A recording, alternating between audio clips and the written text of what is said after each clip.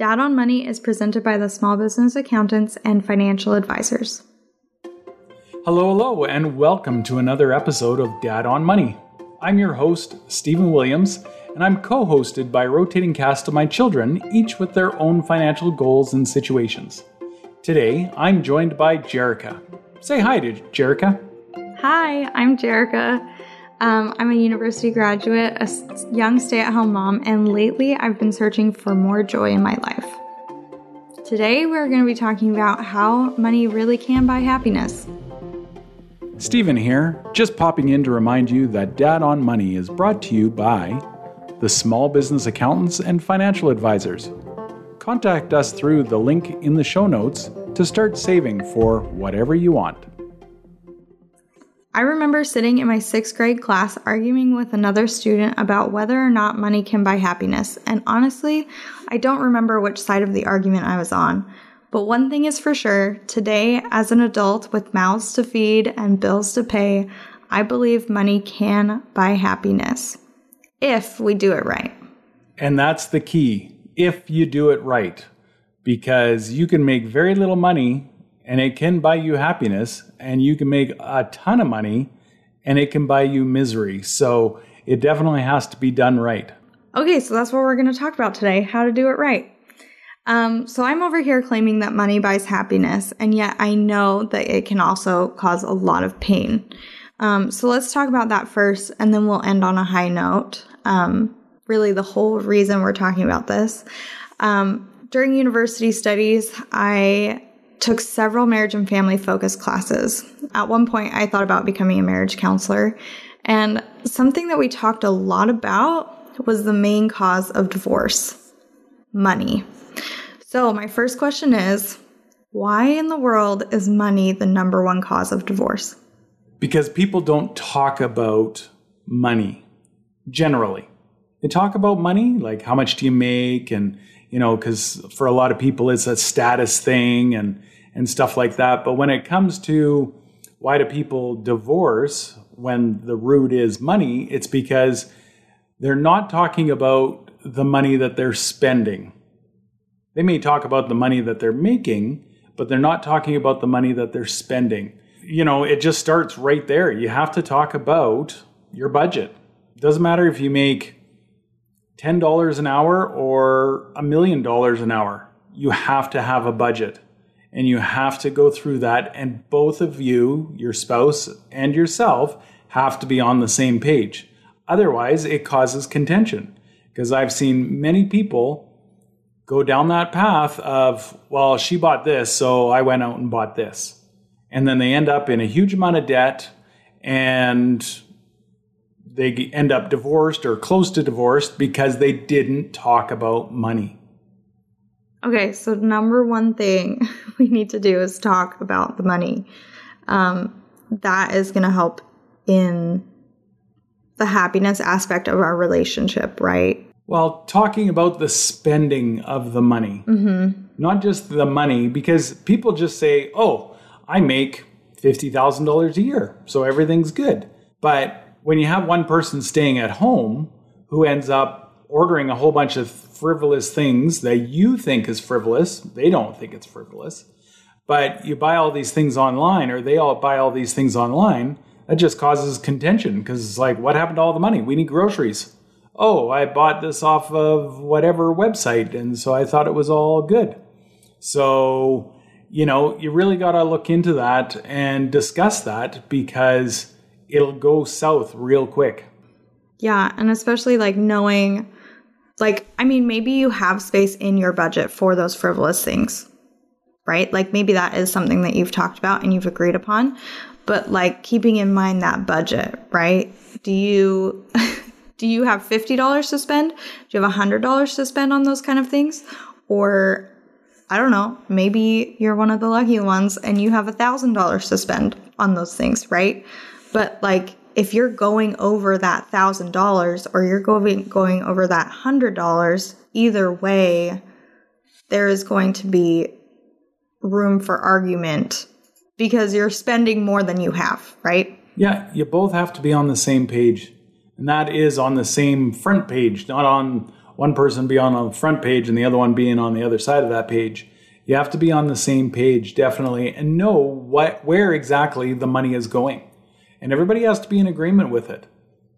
Just because you like steak and lobster, but the budget doesn't allow that, doesn't mean you can go out and buy steak and lobster just because your grocery budget is $200 a month. Mm-hmm. You got to look at, okay, I do want to eat for the rest of the month, so I won't use up my entire grocery budget for this one meal. And you have to have that conversation with the other person in your life to be able to make that work. Okay, so that kind of leads into my next question. If steak and lobster is super important to me, okay, let's say whether it's steak and lobster or having a gym membership or going to the movies or golfing or whatever it is, if that is super important to me, what can I do to ensure that my money is paying for those things that make me happy? So one, depending on the value of it and how much disposable income you have, you might have to save, right? But if you're in a relationship with somebody where you are sharing money, where you're married and stuff, and your money is combined because you're sharing all your household expenses, then in your budget, I know we're going to say that a lot, in your budget, you're going to have or could have a portion that's allocated for you and you alone. And so maybe you have $50 a month, and maybe your spouse has $50 a month to do whatever you want with. So if you want to blow that on eating out, or if you want to spend it on a gym membership or whatever, that's what you have, because that's what's been allocated for that, for making you happy. Now, if your monthly allocation is $50, but you want something that's $300, then you're going to have to find, a way to control your spending to be able to save that up, that $50 a month for 6 months or $25 for a year, to be able to get that thing that'll make you happy that costs $300. And so it really, that's what you kind of have to do. And so even though you've got that money allocated to you in the budget, it doesn't mean that you have to spend it. You can save it, which you can, have that grow and build, and then spend it on something bigger later. Hey guys, Stephen here, just popping in to remind you that Dad on Money is brought to you by the Small Business Accountants and Small Business Financial Advisors. For all your accounting and financial advising needs, our small business is here to help you. Come and get your personal taxes done and put that refund to good use. Last time we talked about saving for an emergency fund, and we've talked about in other episodes as well, paying yourself first, right? Saving money first, and then paying your bills, and then all the other fun things that come after that. So let's say that I have saved the amount of money that I want to, I'm putting money into my emergency fund. I'm putting it into like my trip fund, my house fund, all the different saving categories that we have. Let's say that I'm perfectly satisfied with my savings amount. Okay. And I've already paid that. Then after that, I have paid my housing costs. I have paid my utilities and my food, my clothing, my very, very, very basic. And I think we need to be clear here, like budgets can be super basic. So let's say all my basic needs are paid for. After that, I have some money left over. What if it's something that like both my spouse and I want? Like, let's say we both want to go to the gym together. Are there things in our budget that like maybe we can work around to make more room for? Yeah, sure. Let's say going to the gym. Instead of taking your vehicle to the gym, walk to the gym or jog to the gym. Therefore, you don't have to spend as much money on gas. So now that's, now you're saving that in your budget so that you can afford to go to the gym. Or maybe you save up instead of going to the gym and spending that monthly membership. Maybe that monthly membership over a period of time saves you enough to buy weights or a treadmill or stationary bike or something like that, right? You can always find places in your budget to be able to do those things that you want to do. But you just have to be able to talk about it and make sure that both of you are on the same page to do those things. Because in a year time, when you wanted to buy that Peloton, and then you go, oh, do I really want to do that anymore? I'm eating better and I feel healthier anyway, and I've lost a bunch of weight this past year regardless, so maybe I don't need that anymore. Oh, sweet. Now we can go on this trip or something, right? Like, you still have to be able to discuss that with your spouse and, be able to do that. But that's kind of, you're just looking for pieces in your budget to cut back, which if we're all brutally honest with ourselves, we don't need that chocolate bar or that whatever fix it is that we need first thing in the morning or late in the afternoon or in the evening. At the end of the day, we don't need that. So do we really have to spend money on it? We like to, because maybe that makes us happy. But, if that's the case too, maybe you need to spend money on therapy. I think like going through your budget is really important to find this happiness in it. It's kind of like, I don't know if any of the listeners have watched the Marie Kondo or the minimalist documentaries, right? But like going through your life and really like analyzing what brings me joy, what do I really need, what is going to make me happy, things like your housing, your transportation, and your food are the 3 biggest ticket items on your budget. And those are also usually the easiest to cut back on. Right. Like, if it's just you and your spouse, do you need a 3,000 square foot home? Or can you handle being in a, 1,200 foot bungalow? Right? And so, there's a lot of keeping up with the Joneses and that mentality that, oh, the neighbor on my right has a nice trailer and the neighbor on my left has a boat, so I need both. When the neighbor on the right doesn't have a boat and the neighbor on the left doesn't have a trailer, right? But for some reason, we have in our mind that it's like, oh, they have that, or all those people have these things. I need what everybody else has, which just creates an endless amount of problems.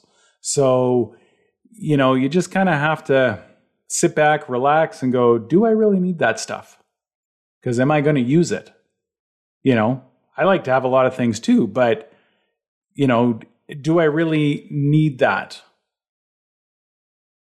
Whatever it is, whether it's a house or a warehouse, I think a warehouse would be the coolest thing, because then I could just, park my vehicle in there and keep it nice and warm in the winter and I never have to worry about it. But at the end of the day, what am I going to do with a warehouse?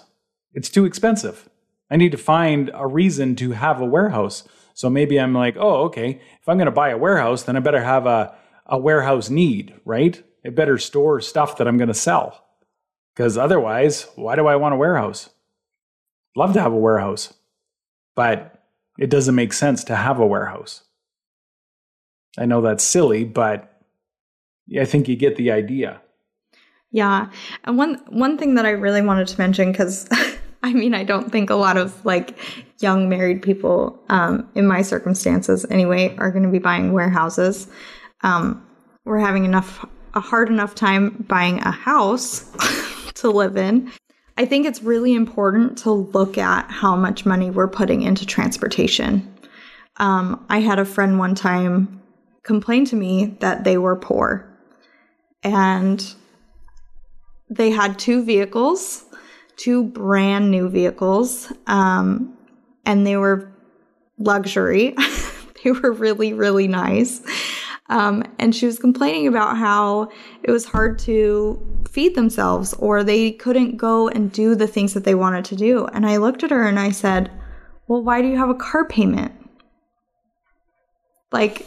Do you really need both vehicles? Do you need this expensive luxury vehicle that is costing you $400 a month? Just one of them is costing $400 a month, right? What else could you do to spend on happiness with that $400? Now, your luxury vehicle might be the thing that brings you happiness, and that's great. That's really awesome. But if you're sitting there thinking, man, I wish I could go to Disneyland, or I wish I could go on this trip, or, oh, we don't have enough food to feed ourselves, transportation is something that is really, really easy to scale down, you know? Yeah, especially if you're in a major city where they have public transit. I know it's not the most glamorous or anything like that, but if you just need to go get from point A to point B for work, then take public transit, really. Because like I've talked to a lot of people with, this whole COVID thing. People would park downtown and be like, you know what? With COVID, I've saved so much money on fuel for my vehicle, plus parking all over. I hope we can continue doing this forever because I'm saving probably a good $1,000 a month just on fuel and parking, to have to park downtown because it's expensive, of course. But they're saving a ton of money. And so they're like, this is amazing. But you ride public transit for $100, $150 a month, whatever it is. And, you're saving, even then you're saving $900. And so how amazing is that to be able to, I think going back to your luxury vehicle example, I think the issue is that people want to look successful. Here in North America, we have to get past what looks successful and what is successful. And so, I feel I'm successful. I have a, pretty decent accounting firm that, I've got 12 staff and everybody gets paid on time without any issues. And everybody seems to be happy there doing the work for our clients who also seem to be happy and it's good. And I drive a 2000 Jetta. And so, I also do financial advising. And so some financial advisors out there might say, that guy mustn't be too successful. He's not driving a Range Rover or a Jaguar or whatever. I was like, oh, I'd love to have one of those vehicles, but the cost on that is insane. What most people don't understand is that most financial advisors don't take care of themselves. They know how to help their clients, but they don't know how to help themselves. And so the financial advisors that have a financial advisor are good financial advisors because they're ones that are able to, understand and take feedback on what they're doing. Whereas financial advisors that are like, oh no, I can do it all myself and I don't need anybody to tell me what to do, but they're good at telling other people what to do. They're the ones that don't have any money saved, don't follow a budget. And so it's really hard to take advice, I think, from somebody that drives a Range Rover or a Jaguar or something like that, a really expensive vehicle, for example. Not that I don't want to have one in the future because they're nice vehicles and they ride nice and stuff. But if that's what their, kind of focus is for being successful, then really they're not successful. I know many financial advisors that have to stay in the business to keep earning the paycheck because they haven't saved a dime to retire. What makes you happy? Not what makes your neighbors happy or your friends happy, because that's not necessarily what makes you happy. If you want a trailer and a boat and everything, well, that's fine, but you're probably going to work for it and work hard for it to be able to get it. But if you just see that your neighbors have a trailer and your other neighbor has a boat, and you want both just because they do, then really that's not going to make you happy anyway, because you wouldn't have worked for it in the first place. Yeah, and then you're going into all that debt. Well, yeah, and then that makes you less happy. Right. That adds so much more stress to your life, and also leads to problems in your marriage, like we talked about in the beginning. Yeah, and I want to go back to this friend of mine who had these two luxury vehicles. She actually took what I said to heart, and they ended up selling one of the cars to pay off the other one. And she came to me afterwards and was like, wow, this is amazing. You know, we only have one vehicle. Her husband worked close to home, and so she just drove him to work every day. And it wasn't, I mean, their gas bill went up a little bit. You know, they were driving more. And so they paid a little bit more in gas, but it wasn't the $400 that they were paying for the vehicle that they sold. Right? So it was, I mean, their net was probably like $360 in savings, right? And so it worked out really well for them. And she was so happy about it and so excited. And like, she told me that she felt like a burden was lifted. Now, if your vehicle, right, like if you have a luxury vehicle and that is what brings you joy, if that is something that's really important to you, then okay, go for it. Like, make it work, like you're saying with the boat and the trailer. If that is something that you really, really want and is going to improve your quality of life for you personally, do it. But I think we all need to take a step back and really analyze what is going to make us happy, because it might not be the boat. It might not be the luxury car, and it might not be the trailer. Yeah, exactly. It might be Disneyland. At the end of the day, if you've got kids and none of your kids want to go to Disneyland because they really don't care, then obviously that's not going to buy happiness. It might be pretty miserable to go to Disneyland with miserable children. Exactly. But maybe you can go by yourself without them. And that may buy you happiness. It might. You know, I'm thinking about it. Okay, so my very last question is, what is something that I can do today to find happiness in my finances? Where's my starting point? Honestly, the starting point is always the budget. You always have, everything goes back to the budget. You got to look at the budget, see what you need to live, for one, to sustain life for you and your family. And then next is, okay, so this just, gets me by every day. So now what would make me happy? And then you got to determine what that is, because for everybody it's different, whether it's going to the movies or, camping or whatever. It's going to be different for everyone. So you got to figure out where that happy place is for you. And then figure out what that's going to cost. And then you talk to your family. So maybe not even just your spouse, but it maybe even involve your kids, so that they understand what you want to accomplish to be happy, or for your family to be happy. What would make us happy as a family? What are our goals in life? Is it to spend more time as a family? Does that mean spending time at home? Does that mean spending time at Disneyland? Does that mean spending time traveling? What does that mean? And so, you have to look at that and just decide what it is that's going to make you and your family happy, and then what it's going to cost. Is that a trip to see family? And what does that cost? And does that make your spouse happy if you're coming to see your family? Probably not. No, just kidding. So it's a matter of making sure that everybody's on the same page. Right. Yeah. Actually, since you bring that up, we actually had a conversation about this last night. We were out for a walk, and we've been talking about buying a new couch. And we're realizing, wow, couches are really expensive.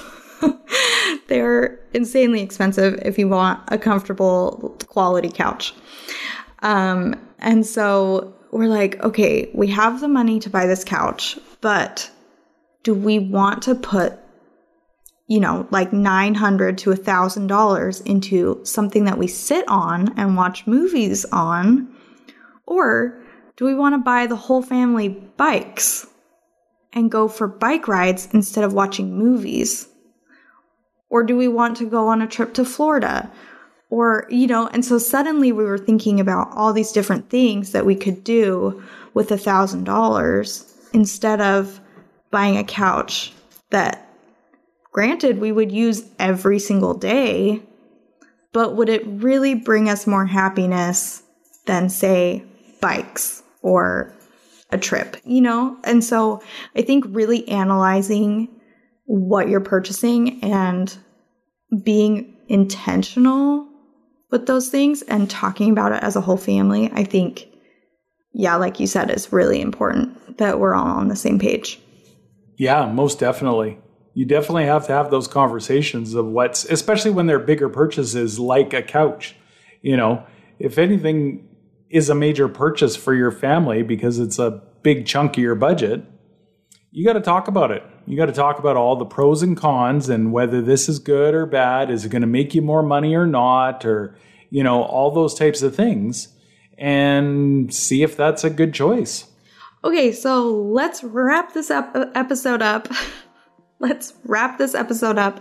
And thank you all for listening. Thank you, Dad, for the tips and advice. And just remember that you need to be having these conversations, especially with your spouse and probably with your kids too, about what is going to make you happy and how to budget those things into your budget. Thanks for listening to Dad on Money. I'm Stephen Williams, and you can find me at www.smallbusinessaccountants.ca. And I'm Jerica, and you can find me on Instagram at She Has a Name Too. Peace out. And I'm Alex Williams, producer of this podcast, as well as editor, as well as credit reader. So, let's get on with the credits, shall we? Dad on Money is produced by Mecco Radio and is brought to you by, as always, the Small Business Financial Advisors and the Small Business Accountants. The music we use in this podcast is by Ian Post. This episode was hosted by Jerica Dennison and Stephen Williams. Links to more of what they're about down in the show notes. It was edited and produced by myself, Alex Williams, and I just want to say once again, thanks for listening. Mecco.